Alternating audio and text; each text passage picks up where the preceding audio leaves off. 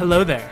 My name is John Recchia, and you are tuned in to my new podcast, Innocence Lost. I didn't have a proper title in the first episode, but I've been giving it some thoughts, and this is what I'm going to go with. I really struggle with titles, but based on the content I'm trying to do, and just because of an inside joke with some of my friends, it seems like the one I'm going to stick with.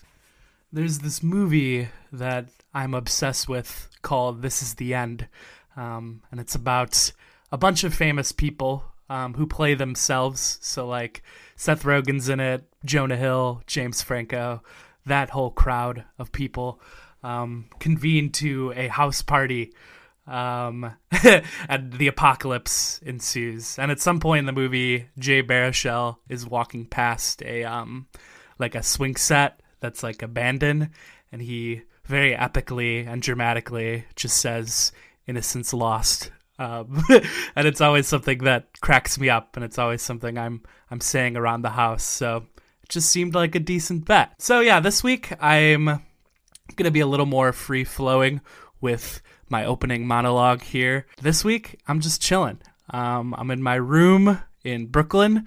Got some work done this morning, and I have some extra time in the afternoon to record this intro.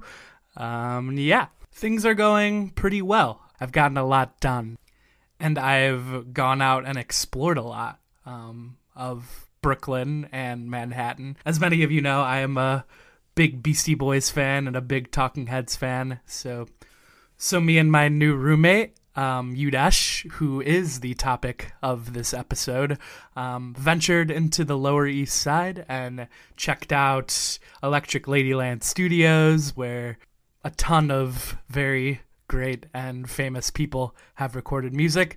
We went to the old site for CBGB, which is a famous rock club in New York where the Talking Heads came up.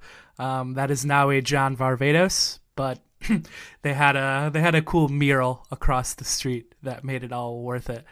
And finally, we went to the site where the album cover for Paul's Boutique, the Beastie Boys' sophomore album, was taken, and they have a really cool mural there as well.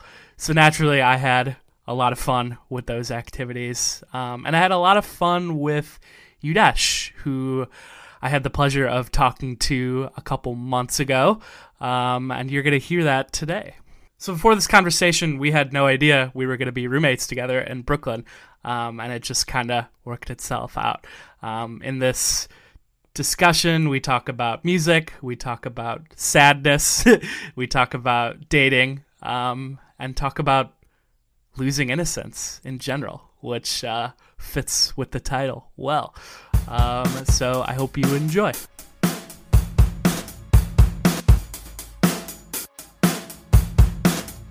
I saw you in a dream, Jordy. I think it must be a good thing. You were running with the shadows, but you came back to shine a light on me. I was one of those kids that went super fucking hard at the Pacer test and was like sweating in math class after that, smelling like shit. I was one of those guys. So fucking gym class, man. Yeah. What a time. So in elementary school, I assume you met Marco, Mitt, and Paris, right? Yes. So we all lived in. Okay. So basically, the elementary school boundaries were our little suburban subdivision that we were living in. So I met all of them. I actually met, Marco and Mitt were there with me as a kindergartner, but the first person I actually met, I think, was Paris. And he moved from just a nearby, I think like Carroll Stream or something like that, in second grade. Yeah, so I remember meeting him first. I think the reason we probably associated with each other is that we were just two little brown boys, and we were like, "What's up?" We lived a couple houses down. Right. Yeah. But it's crazy to think that I guess with the with the exception of Mitt, but I feel like I could still hit him up. But like we're all still in touch with each other. I met Marco probably like third grade. Obviously, still talk to him all the time. And homies ever since. Yeah, and I don't think that's like a normal thing. I think you see, even like with high school friends, I think you see a lot of people that like leave high school and they're like, I never want to see any of these people again. So it's so let alone elementary school. I don't know what criteria we had. It's starting to hang out, but I guess we got lucky. I don't know. Yeah, that's cool. So then you go to middle school, at Redling. That was a time. That's where kind of like the whole. Well, more of the it seems like we added pieces to like the squad as years went on. But yeah, in middle school is when we met. Do you have any early memories of me? Can you think of like the first time? Oh, well, we kind of knew each other in elementary school a little bit because of the cello mishap. The what? I think back to me dropping the cello in third. Oh, see, I didn't even. Yeah, so the orchestra connection. I didn't even think about that. The schools were combined. Yes, yeah. So we had an orchestra connection early on. Yeah, and I knew you as that guy, but I didn't know you. Yeah, right. And I remember Marco always says that he always used to switch like stands like before like rehearsal with me and Connor Mannion. Because he was like, fuck this dude. Which is funny. So yeah. Apart from that, I think I don't even know what the timeline is for this, but the Bags tournament. Big Oh yeah. Yeah, that was big moment in our friendship. Yeah, that was huge. Because I didn't think I know you. I didn't think I knew you that well before we entered it. And I don't know like how it even like happened. But I don't.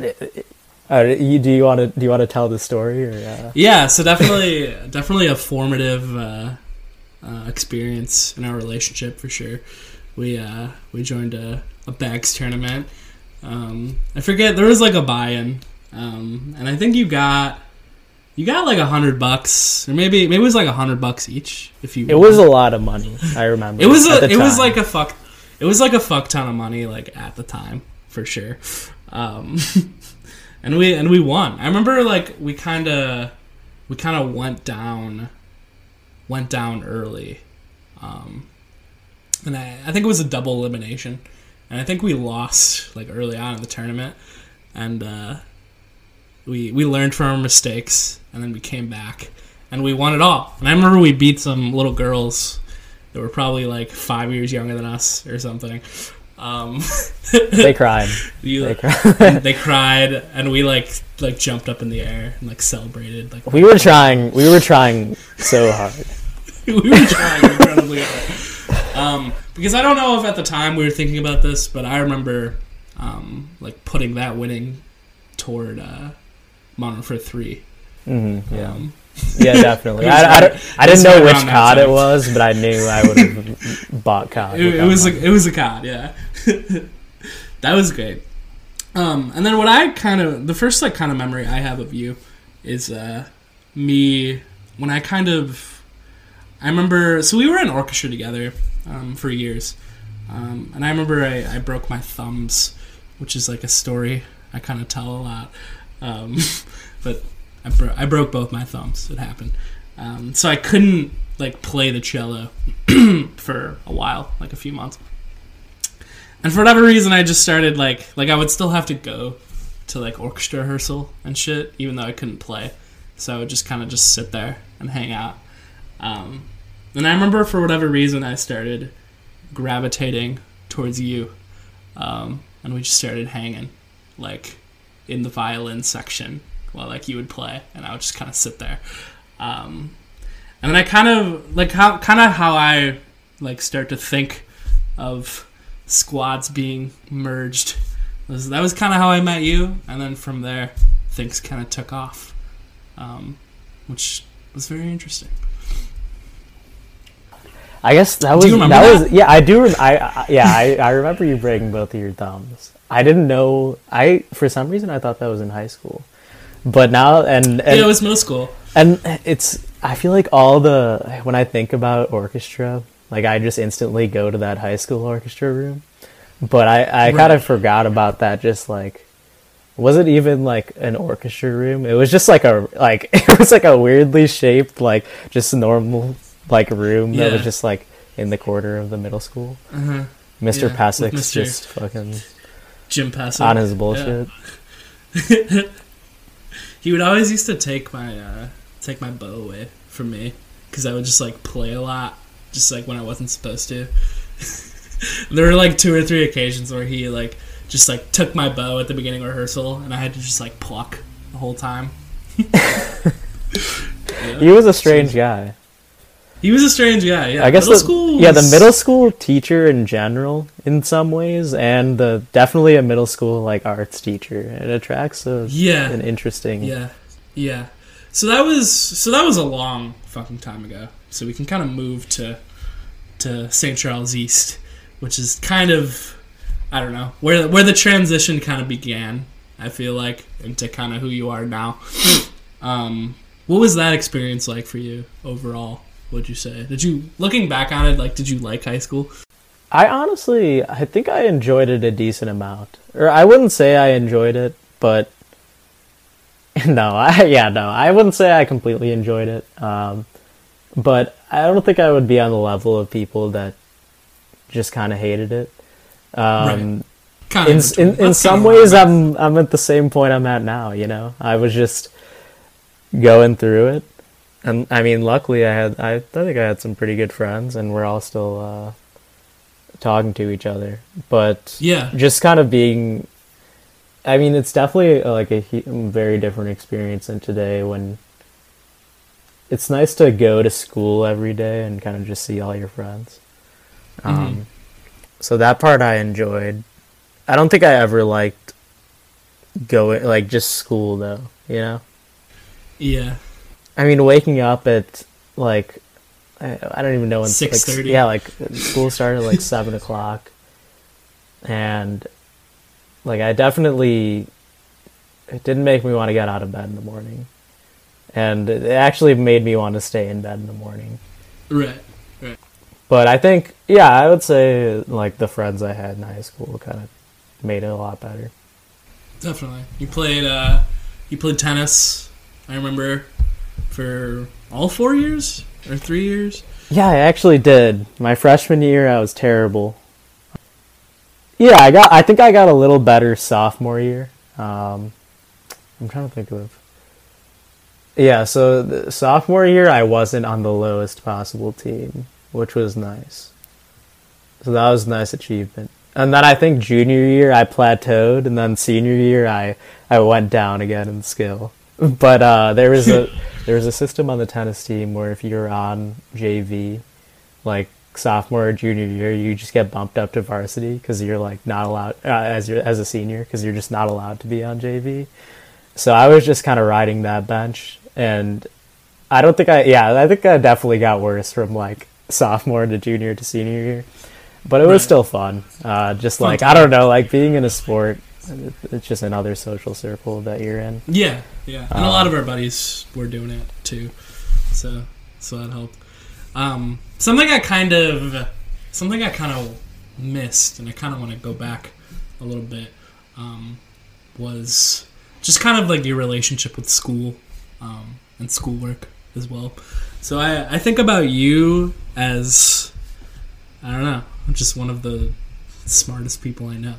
Like I don't know, when I think of you, Dash, I think of just a really smart guy. And there's an accomplishment in graduating University of Illinois with an engineering degree, with a pretty high GPA from what I gathered.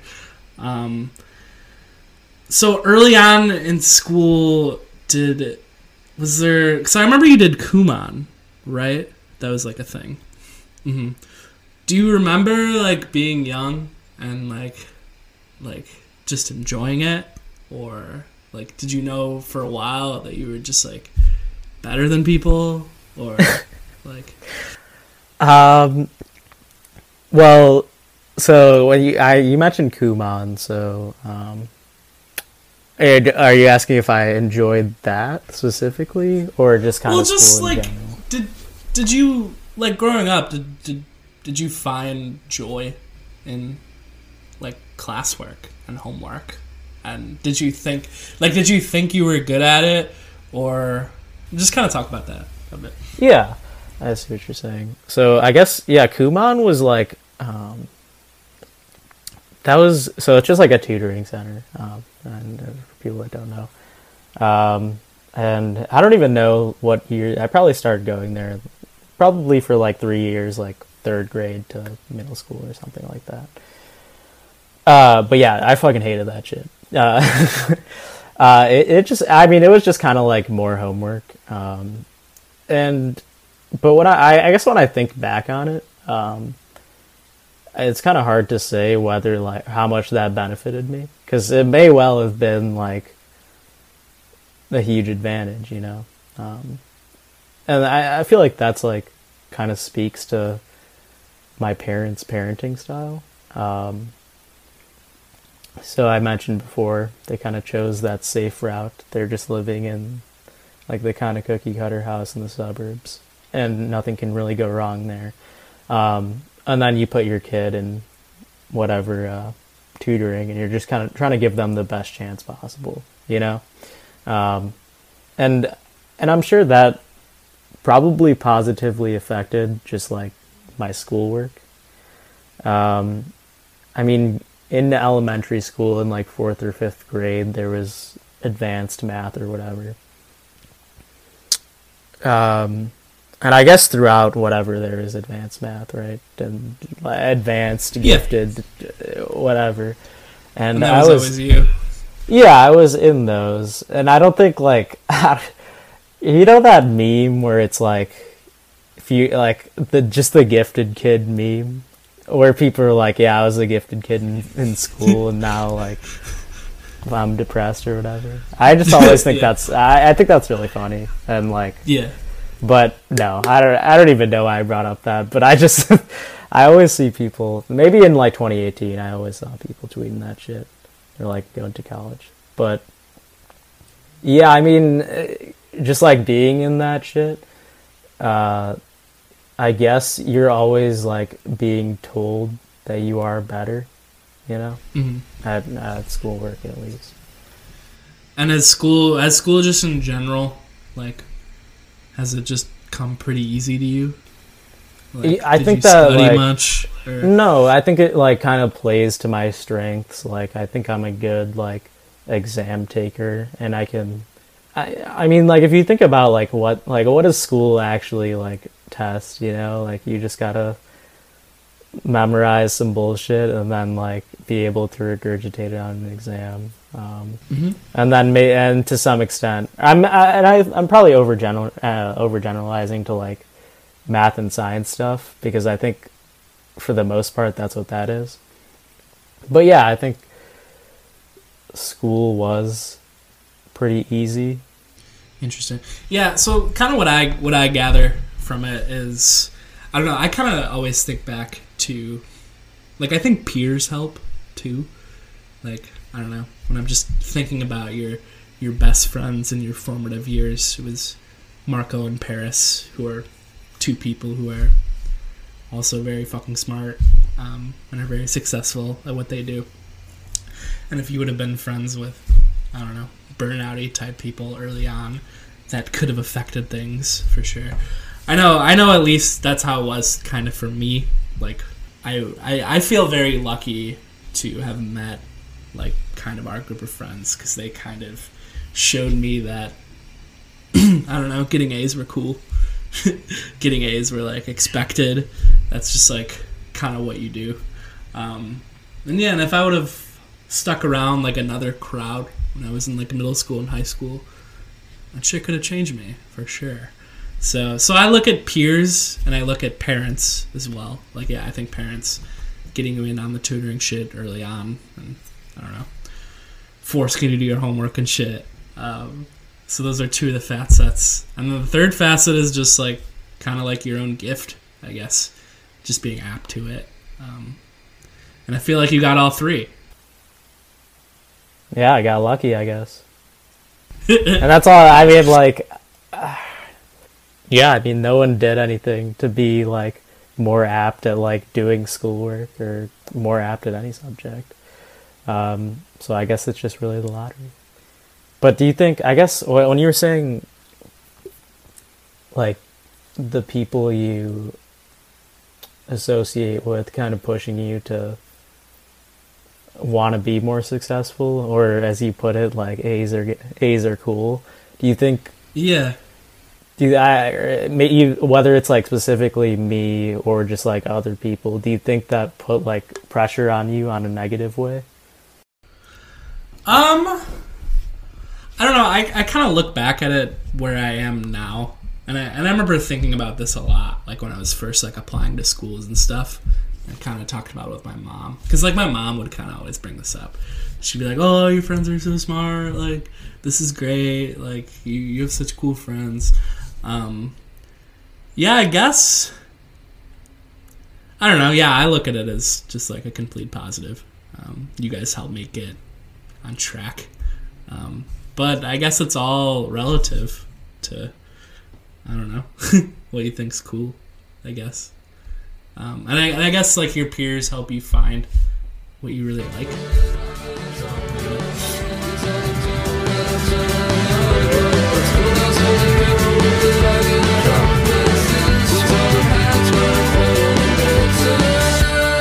Well, so what? We're young.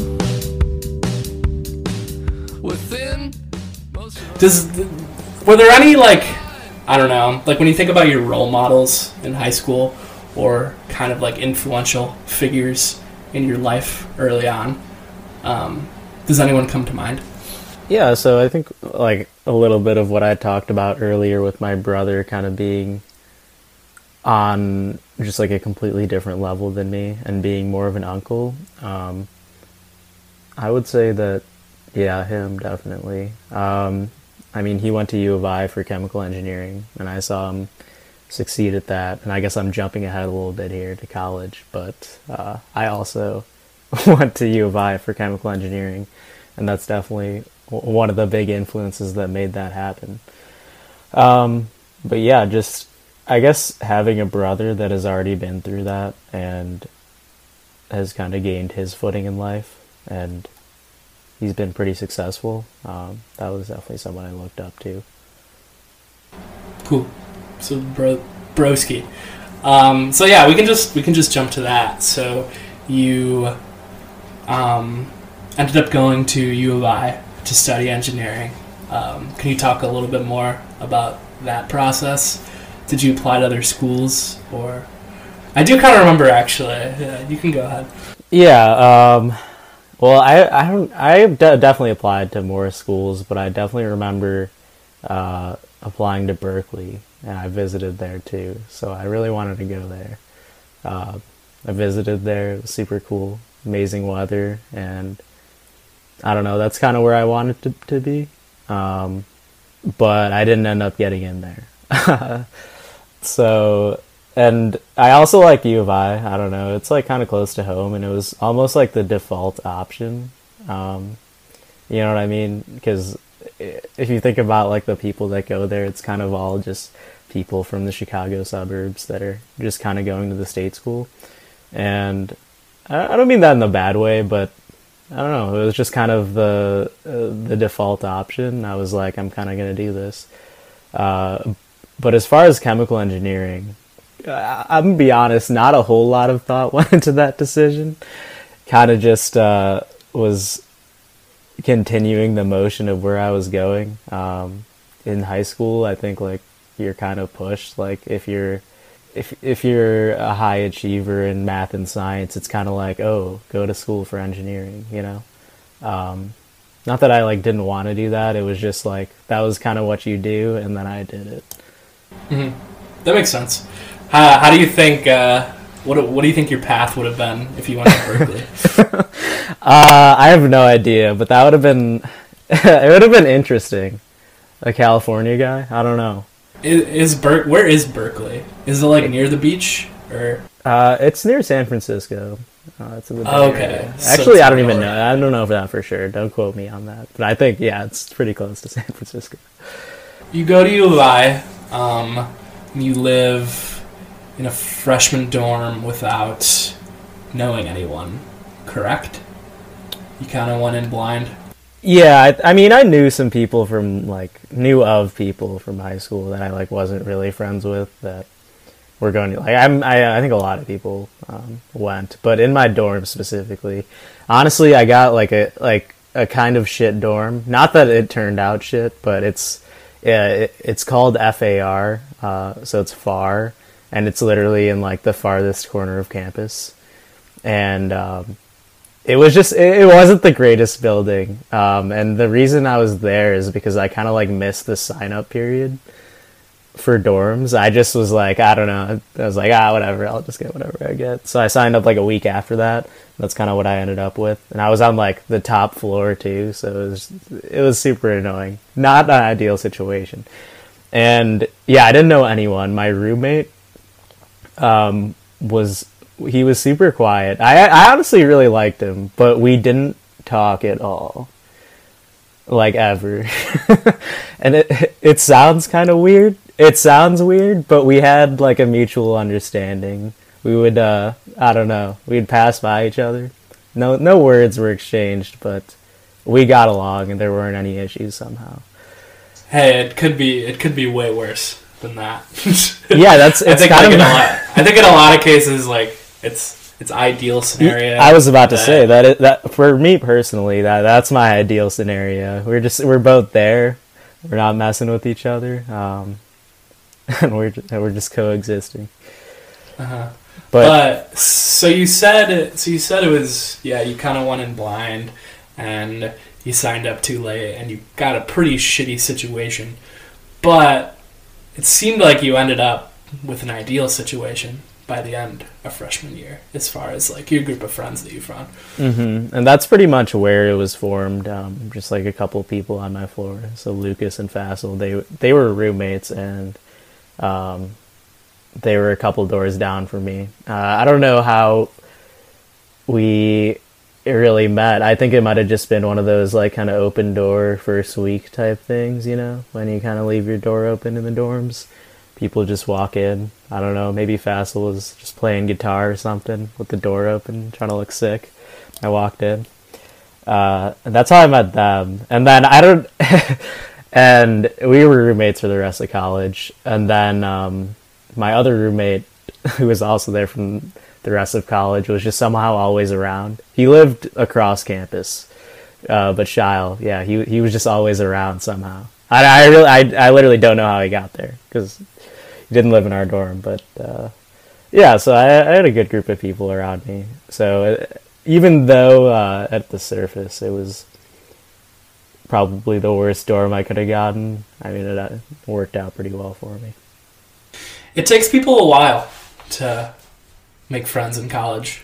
It took me a while to make friends in college.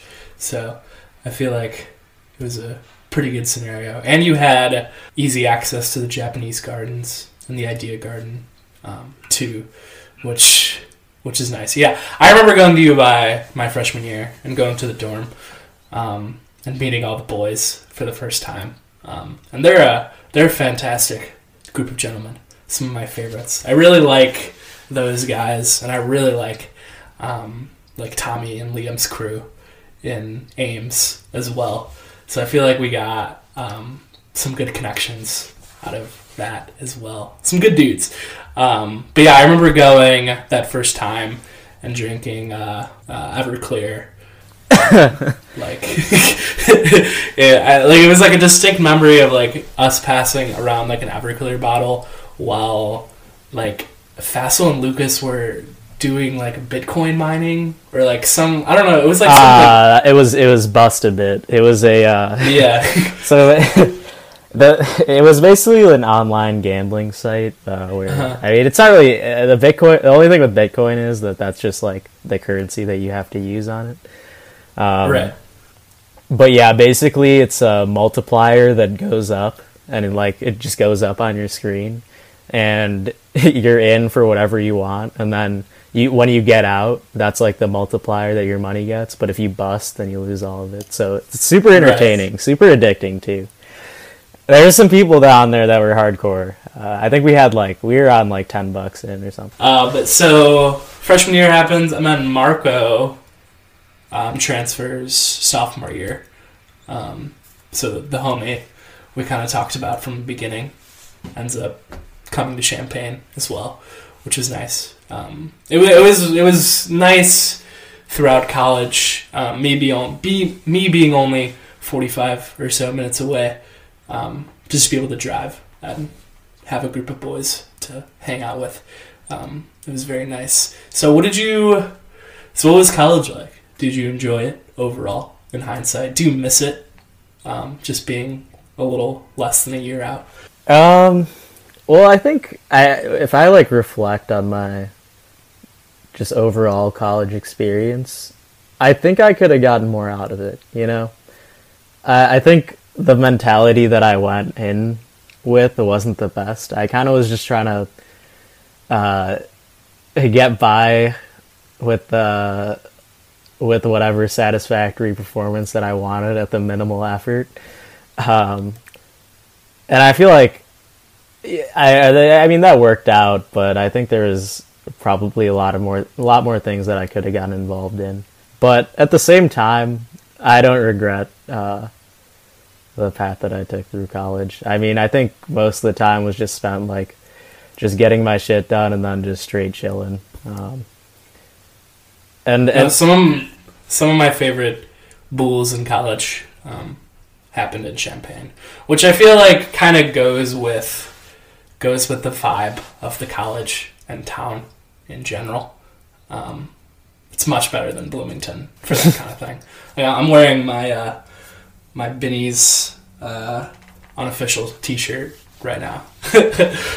But I only ended up making it once. You went to unofficial multiple times, right? Yeah, I guess I was just there, but we never really, I don't know, did we really celebrate it that much? I think freshman year, I think we were super pumped about it, you know, as a freshman coming in. Right, yeah. And we definitely drank too much, too early in the morning. But yeah, I guess I wasn't super into the unofficial. It was a little too, I think U of I partying is already a little bit too much, and unofficial is just the epitome of that squished into one day. But it's a fun time. I think the reason that I have fond memories of it is because people would always visit for it. And I think that's what made it good, rather than it just being the shit by itself, you know? Mm-hmm. For sure.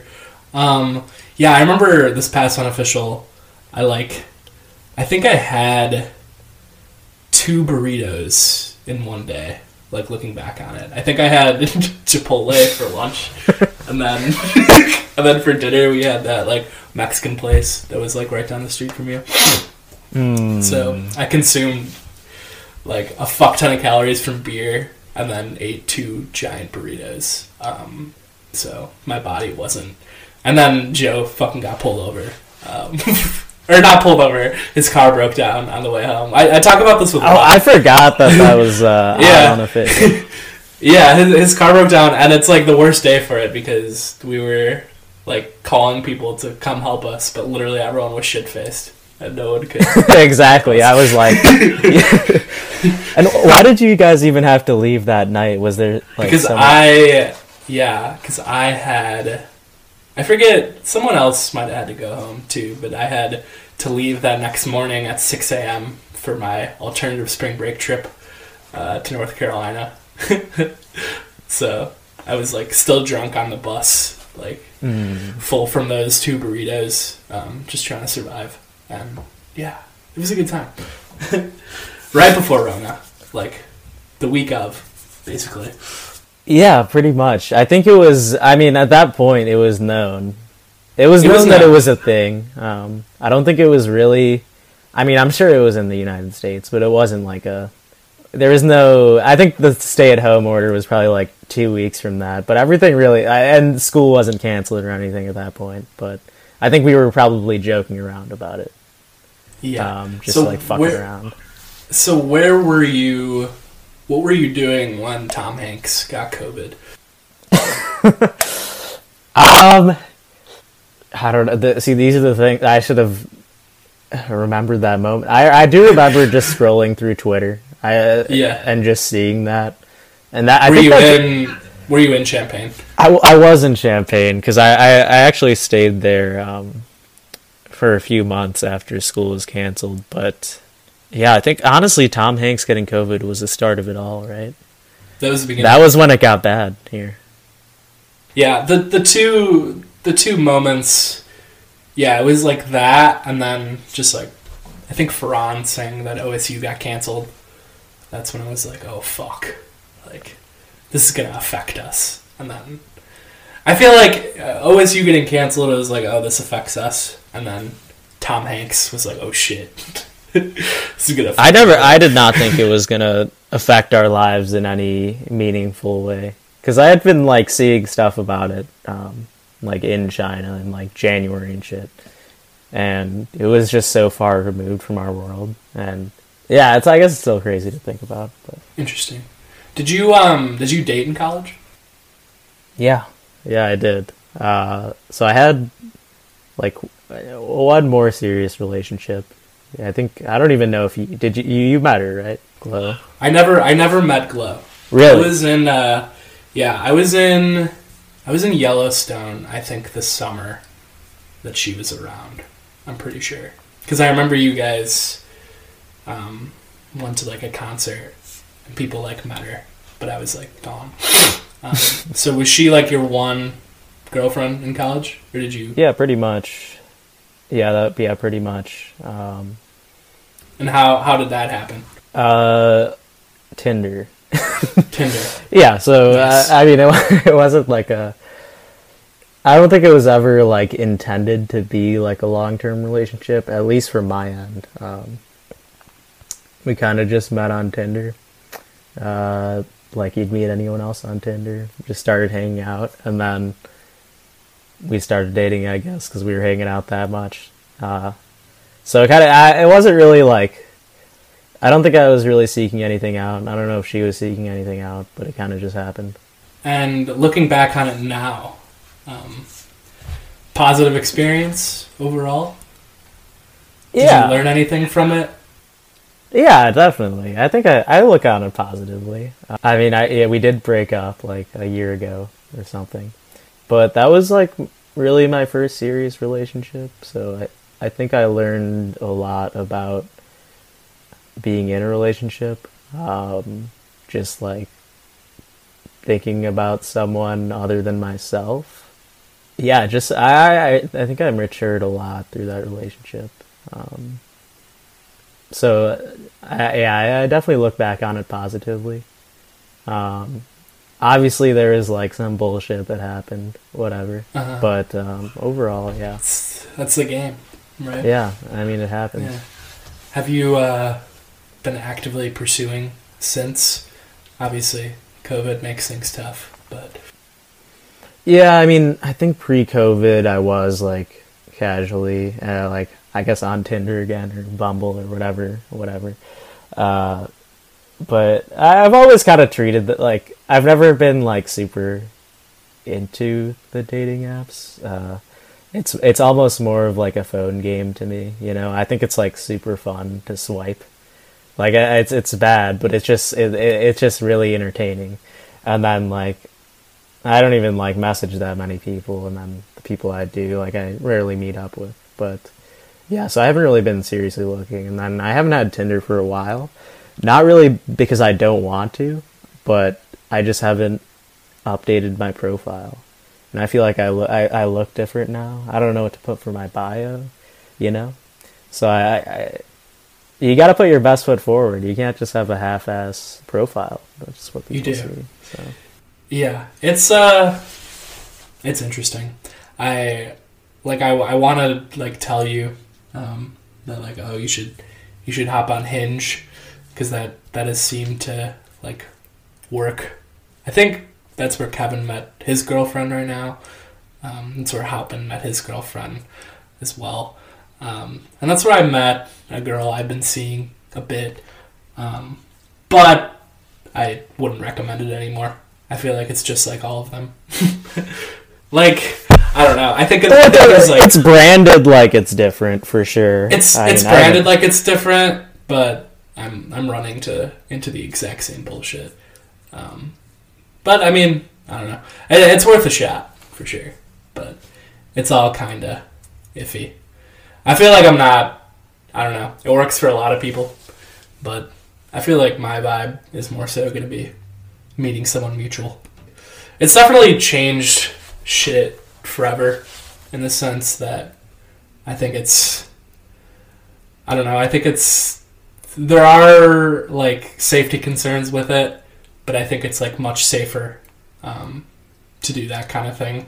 So it's much safer to like talk to someone and then meet at a bar than just like try and pick up random people at a bar, like especially from a female perspective.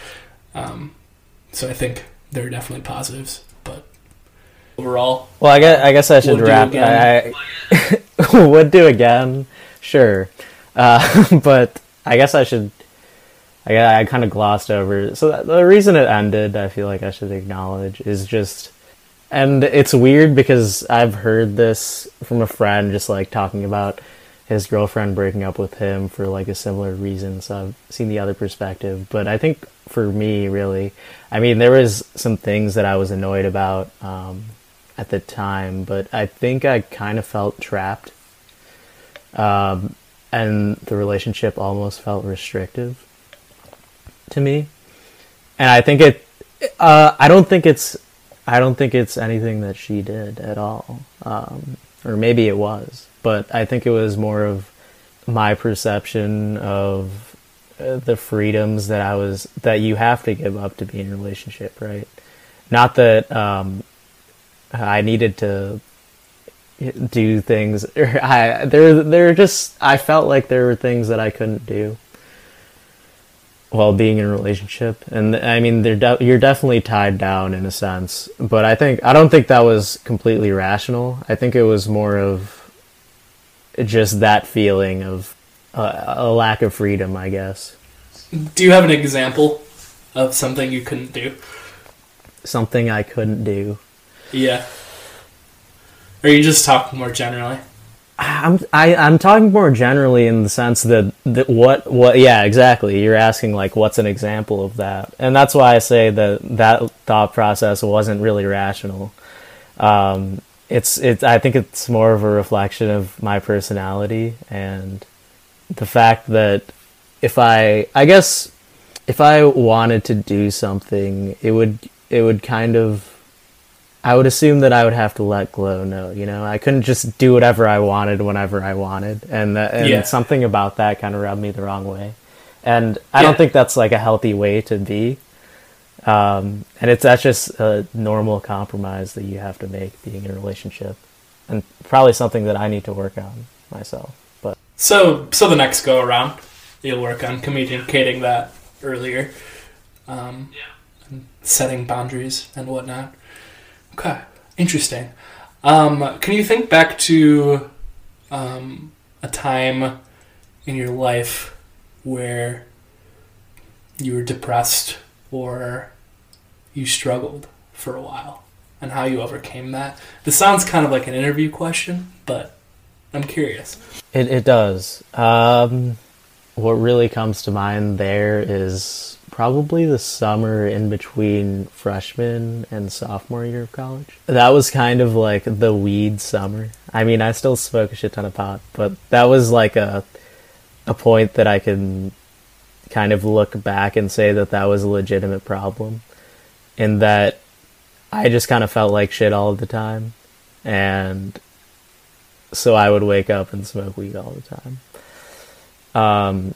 And it's not a point that I want to go back to at any time. I think there's probably other times where I've been able to rationalize just whatever hitting my pen at night, and I think a lot of just like smoking weed casually is perfectly fine, but I don't even know what it necessarily stemmed from. But yeah, that was a pretty dark time, and I wouldn't say that I'm, as for how I've overcome it, I wouldn't say that I have completely overcome it. You know, I don't think I'm completely happy. You know. So how do you have a coping mechanism? Like I was talking to me and Rogman talked about this like a lot, and his big thing has been meditation. He talks about it a lot, and it's inspiring to me. I haven't been able to really do it yet, but I'd like to. Hopefully one day, we'll see. What do you have anything similar, like a coping mechanism to get through anxiety? I think I'm sure I have many unhealthy coping mechanisms, but I think in terms of a healthy one, I think just turning all the lights off in my room, listening to some music, and that's always been just super therapeutic to me. I don't know, it's kind of just, that's gotten me through it many times.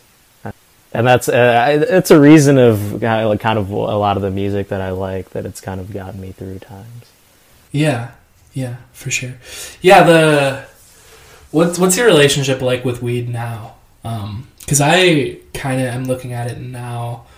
I've had, so when it was worst for me was when I would have a pen or whatever, and I would kind of hit it, like you said, kind of hit it in the morning. But for me, it wasn't really like a summer thing when I don't have anything to do. It was like when I had a fuck ton of shit to do, I would smoke weed instead. And either not do it or go and do it high, which definitely was like a turning point for me, where I knew, that was like the first time where I recognized in myself that I had a problem and maybe that I should go to AA for weed, WA, I guess. I don't know what you would call that. But yeah, so where are you kind of at with it now? Well, I guess so. I think it was near the start of this year, I was more concerned. I think there's an argument to be made that it's kind of just, it's not great for your mental health, especially if you're depressed, anxious, whatever. But I was trying to make as little of an effect on my physical health as possible. So I started vaporizing. You know, my little vaporizer. Yeah, I'm gonna get one soon. Exactly. So I was on that for a while, and that kind of at least made me feel a little better about the habit. But I was still like an everyday user, and nowadays I'm in my parents' house, and I don't know if they know I'm a stoner, but I mean, it's not a thing that I can do openly. So I kind of just have a pen, and I don't really hit it during the day. I think I hit it like most nights, and maybe I shouldn't, but I'm at a point where personally I think I can control myself, and I think if I have a cart that can be hit at any time, but I'm not hitting it at any time, that's a good indicator. Yeah, that's a good indicator of it. Yeah, I've definitely been at like kind of during quarantine, I was starting to run into the issue again of just like smoking all day. But in the last few months, I've kind of gotten my routine in order, and I've been very good about holding off till 7 or 8 when I'm done with all my shit. And yeah, I feel good about it too. It's something that I talk about with a lot of you guys. I talk about with Liam quite a bit. It's an interesting battle. 20-somethings have to face. How much is too much? How much is the right amount? You got a 9 to 5, so I'll take the night shift. And I'll never see you again if I can help it. in 5 years, I hope the songs feel like covers, dedicated to. So so you mentioned just general sadness now. What would you say, like, the general basis of that is? Does it have to do with COVID at all? Or is there anything kind of deeper there that you've been working through? Well, I don't think COVID's helped, but I don't think it's hurt. Well, I guess, yeah, so with COVID specifically, I don't think it was really good for me in the fact that when the COVID started, I was still looking for a job, and I had kind of pushed it off. So this is spring semester before I graduate. And I had pushed it off because I just don't like getting things done if they don't need to be done right that second. So it kind of gave me an excuse almost. Obviously it is somewhat of an excuse because the job market was terrible. But yeah, I think it kind of gave me an excuse to not pursue it as hard, which is almost counterintuitive. Just because it's harder, it kind of made me feel more defeated about it, but also it almost made it okay to be like, oh, it's COVID, so that's kind of why I'm just kind of getting fucked over here. So you have an excuse. Yeah, so it was a loss of responsibility. Everyone's fucked. Like, yeah, so I kind of lost all accountability on that front. Mm-hmm. But I mean, before that, I think it's more stemming from what I really think would fulfill me in life, and I don't really know that. I was talking about how, I'm not super passionate about my job, but I mean, I don't think that's like I think that's a place where almost everyone's at, mm-hmm.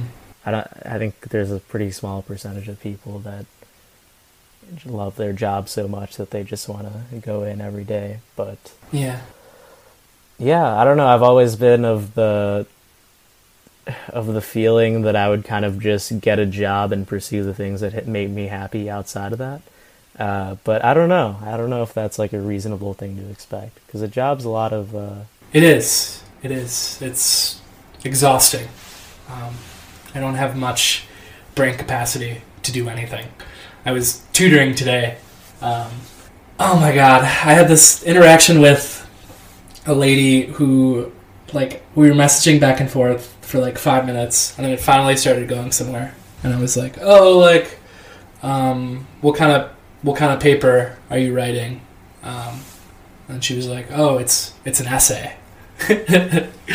And we just kept going back and forth for like 45 minutes, and I just wanted to jump through my computer and strangle her. This was like 45 minutes ago, so it feels much nicer to be here talking to you. But yeah, no, I feel that for sure. It sucks. Working sucks. But anyway. And I almost feel like, I think I might have talked about this earlier, but just not really knowing what. I think there's a kind of a distinction between choosing or having to sacrifice what you want to do to make things work practically, but I don't feel passionate enough about anything, to really want to do something, and that's just kind of sad. I think that part of it is one of the things that makes COVID a negative. There's a lot less avenues to explore when you can't go anywhere. And I feel like a lot of passions are built off people too, and just like meeting people and figuring out what people do. And you can't fucking meet anyone, so I think it'll get easier for sure. When did you first hear of Car Seat Headrest? Probably like 20. I think whatever when we were going to Lollapalooza and partying hard at Lollapalooza, I remember they were there. I think in like 2016, and I think I might have just like seen their name on the or I might have like probably like heard of like Drunk Drivers or something. So this is like soon after Teens of Denial was released. Probably came up on my Discover Weekly or something, and I saw that they were going to be at Lolla, and I kind of just started liking them a lot. I guess to my earlier comments when I say that a lot of music that I really like is music that has gotten me through some shit. Yeah, I think Car Seat Headrest is kind of what I was talking about. Yeah. In that comment. Yeah, they probably are my favorite band for that reason. Yeah, they're really awesome. And I was so excited to see fucking them in Twin Peaks in Milwaukee, which just would have been so fucking fun. And that was supposed to be in May. And obviously that didn't happen. I'm really looking forward to getting back to shows, like we were kind of talking about next summer. And when I kind of think about... Go ahead. I was just thinking that I just have a prediction, or what I'm hoping is going to happen, is that everyone that got their tour canceled, and everyone that was going to go on tour this year, and everyone that was going to go on tour last year, is just going to all be on tour at the same time. And it's just going to be so it's just going to live fuck. Music. Yeah. And I think that will hopefully, like, I don't know, there's so much shit about, like, Save the Stages in Chicago, like, everywhere I drive around. There's, like, signs up in the windows and stuff like that. And I feel like once those venues are able to open again, those that survive, I feel like will thrive. Because everyone took them for granted, basically. Musicians and fans alike. So, yeah, I think it'll be like a new little wave. It'll be awesome. And yeah, and I think back to our relationship, and just music has been an integral part of that. Listening to music together is always fun. We've gone to a few shows together. We went to the Grapetooth show. That's the one that kind of instantly came to mind. Yeah, that shit was so fucking fun. We saw Dead open for them, and I think, yeah, my ears I think still ring from like Clay banging the drums. Like, yeah, they turned up the volume like doubled during Blood. Yeah, yeah, that shit was so fucking loud. But yeah, I can't wait to attend concerts with you again. And I can't wait to... Lots of good festival experiences as well. I remember you, me, and Rogman camping out for Muse for like an hour. This was when it like poured, and Sam and Joe both lost their phones. And I remember like maybe like 30 seconds before Muse went on, Udesh passed out. And it was like a very funny... It was a very funny thing that Rogman and I had to deal with, because, well, from our perspective, this wasn't like the first time. It wasn't the first. It wasn't. So we knew like he was good. Like this just happens. Like he gets a little dehydrated, and he passes out, but then he bounces back up and he's fine. But like the group of people like around us couldn't like put two and two together. So there was like a bunch of people around us like giving us dirty looks and being like, "Aren't you gonna go like check on your friend?" And Robin were like, "Nah, he's good." And really, just being super dehydrated, being in like a huge group of people, smoking some weed, getting kind of anxious, and how straight passing out. Yeah, and I guess. And how we justified it. No, they passed me up through the crowd, and then brought me to the med tent. And then when I got there, I was pretty much good, and they gave me like a bottle of water, and yeah. So I guess someone asked like, "Oh, like what are you doing here?" I was like, "Oh, I just like needed some water," and I just walked out. So yeah, it was chill, but I could definitely see being a bystander and being like That's kind of fucked up. Yeah. we justified it as like he wouldn't have wanted us to leave. So we knew. No, I wouldn't have, even if I had actually died. Yeah. So yeah, festivals I miss. I'm very excited to. I really want to get to Bonnaroo. Hopefully in the next couple years. I think that would be a very fun squad activity, just to camp out. Yeah, I've never done a camping festival actually, so. I did one. I did one in Iowa called Hinterland. After I came back from Yellowstone, I feel like Rue would be different in the sense that it would just be fucking massive. And I like that they have like the after hours stage where it goes to like 4 a.m. and shit. So yeah, one day. Well, while we're on the topic of shit, honestly, you asked me earlier about coping mechanisms, and I think going to shows was kind of like one of my biggest releases, which is one of the I think the worst part about COVID, just not being able to do that. But yeah. it just kind of having something to look forward to, I guess.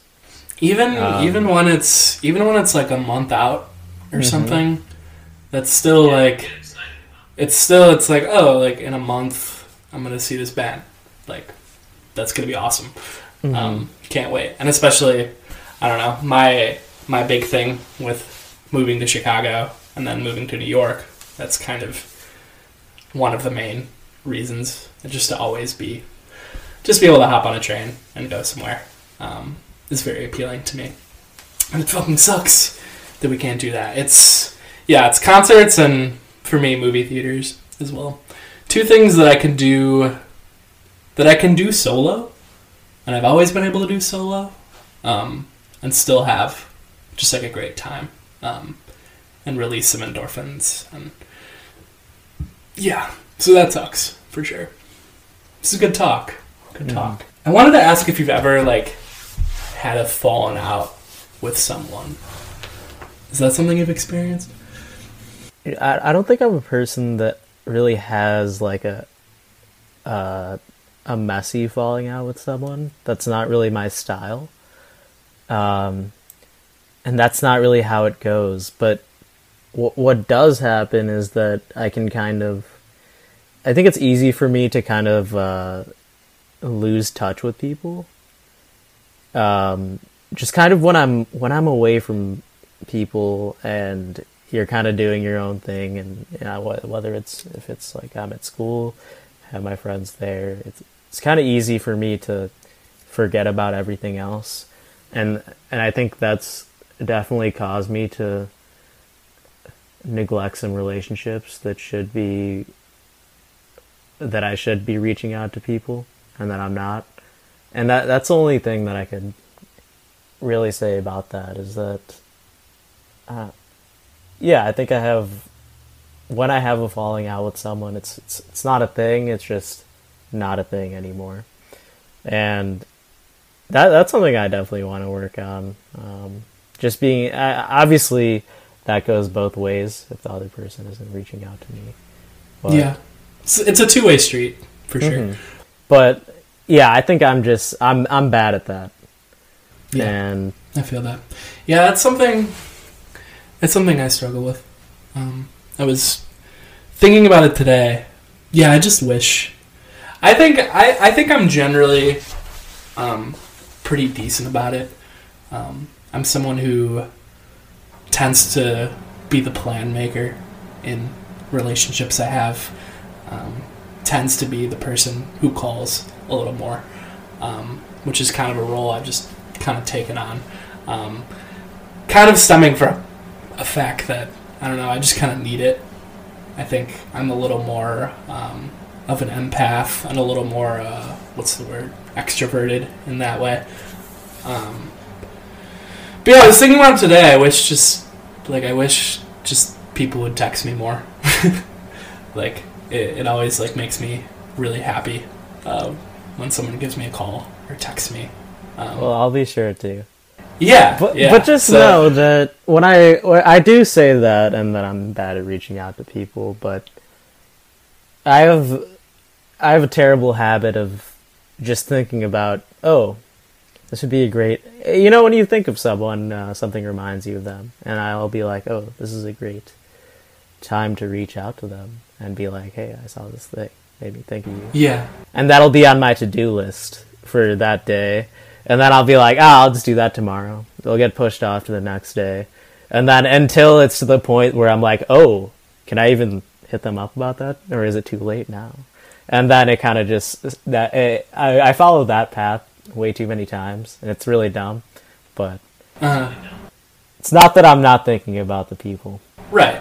Yeah. It's just your style. And I feel like it's not a bad thing to communicate with friends as well, which has been something that I've thought about doing with certain people. Just being like, hey, I need a little more attention from you, please. And there's like nothing really wrong with that. No, I don't think there's anything wrong with that. I think some people should tell me that. Spotify Wrapped I wanted to talk about. So you said your numbers were low because you've been gaming. Yeah, so I was at like 13,000 this year, and I'm not like I'm not a stat padder, you know. I usually don't have that many. You know. And then but it was definitely it was probably like around like half of the minutes that I have in a normal year, which is odd because I think a lot of people this year had a lot more than they usually have. But yeah, a lot of that is just because I've been straight up addicted to gaming. And it's honestly been a problem. Like in the early pandemic, I would be, you know, I think a lot of people are bored during this time, but I've been like, there's like things I want to do. I've been on season 4, episode 11 of The Sopranos for like 3 weeks now because I like want to get it done, but like I don't have time to do it because I'm just like playing games until I have to go to bed. Yeah, and I don't have time. But yeah, it's kind of just I think it's and now I'm planning on building a gaming PC. That's probably not going to help the addiction. I might have to game more just to justify the purchase. But yeah, and it's not only reflected in the amount of music I was listening to, but also if you look at my top 5 artists, I don't think it changed from last year at all. I think I don't think it changed much, but and I have a feeling I didn't actually look back at. I don't know if you can even access that, but I just remember it being the exact same, and that's kind of a reflection on me. Just I don't think I really sought out new stuff as much, which really sucks. Oh, and when I think about like times where I'm in my life where I'm not as happy, and I feel like there's always like a point in the year where I'm not like listening to music, not finding new music, and I think I'm less happy during those times. It's probably something I should prioritize. Interesting. Something I tried to do, and it went well for maybe like 2 months. Is like I kind of had a New Year's resolution, like I think my junior year of college. So like the first couple months of second semester junior year, I listened to a new album every day. Which like I don't know, when you think of the time in a day, that's really not that difficult. Just considering how much time we spend on our phones anyway, like 45 minutes while you're walking somewhere or working on something. But that's a good way to hit a lot of the classics you want to hit, discover new things, and yeah, I keep wanting to do that more, and maybe I'll start. I think to Liam maybe a couple weeks ago about getting a group chat of music heads and everyone like I don't know, trying maybe like splitting it up where someone like recommends an album like every day or something, just to expand our horizons a bit and kill some time during the pandemic. I might work on that. Stay tuned. That would be pretty cool. But I don't think when you mentioned your album a day thing and how it doesn't seem like that much, but that sounds super overwhelming to me. Super like a lot. Yeah, it's just a lot because I think whenever I try to listen to a new album, I can't really be doing anything else, or I'll kind of just be like, oh, I kind of like forgot what all that shit sounded like. Like if I'm listening to something new, I try to just be listening to that. And honestly, I know you're a person that kind of like likes to have stuff on in the background, just music. I can't do that at all. I've tried to do it while I'm working, even like less like lyrically driven shit, but I think it just kind of makes me, my focus is just divided between the two and I can't do it.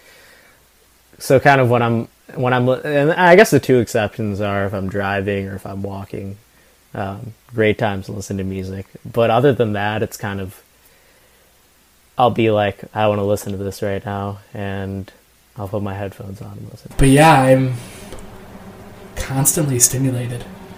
It's just kind of how I am. Like, I don't know, in college I would just always have my AirPods in, like default. I listen to an audiobook or a podcast while I eat breakfast. Then I go biking and do deliveries. I'm either listening to music or a podcast. And I come home, I eat lunch, and I watch Netflix. And then I tutor, and I watch a movie or something. And then I take a shower, listen to music, eat dinner, watch TV, and then go to bed. So it's kind of a lot. So I should maybe think about incorporating some silence into my life. And I think meditation might help with that. So another thing I should get on as well. And I've thought about this. I think maybe not what makes me tick right now, but what I would hope to make me tick in the future.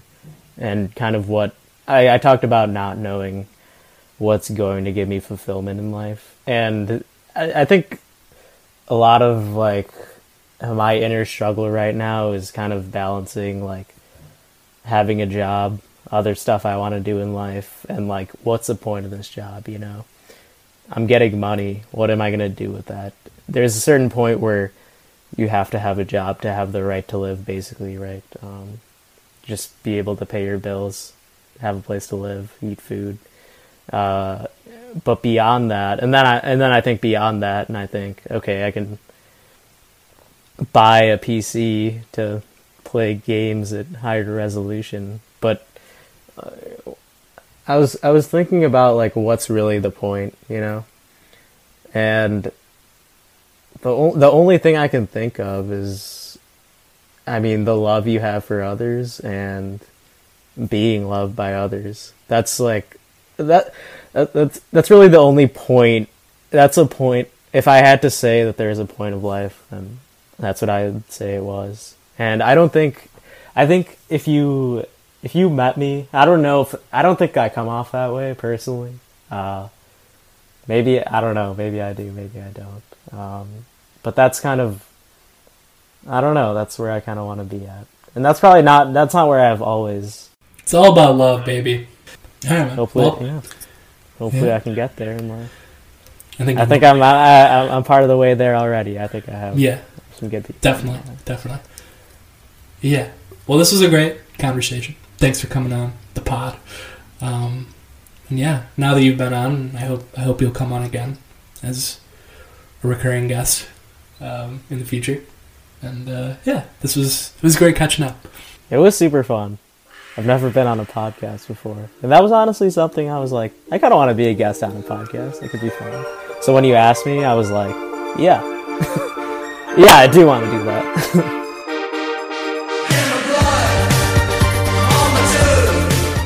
Thanks again to Udesh for joining me for this episode of Innocence Lost. It was a lot of fun catching up with him, and it's been a lot of fun living with him these past couple months. He's one of my best friends, and I'm looking forward to a long relationship filled with lots of music and laughs. Thanks to you all for listening as well. I'm starting to hash out the release schedule for this show. It's going to be bi-weekly just because it's worked for me in the past, and it doesn't seem like too crazy of a workload. So yeah, if you enjoyed this episode or you want to come on, shoot me a text or call me. As I mentioned in the show, I love that. So peace. Have a good one.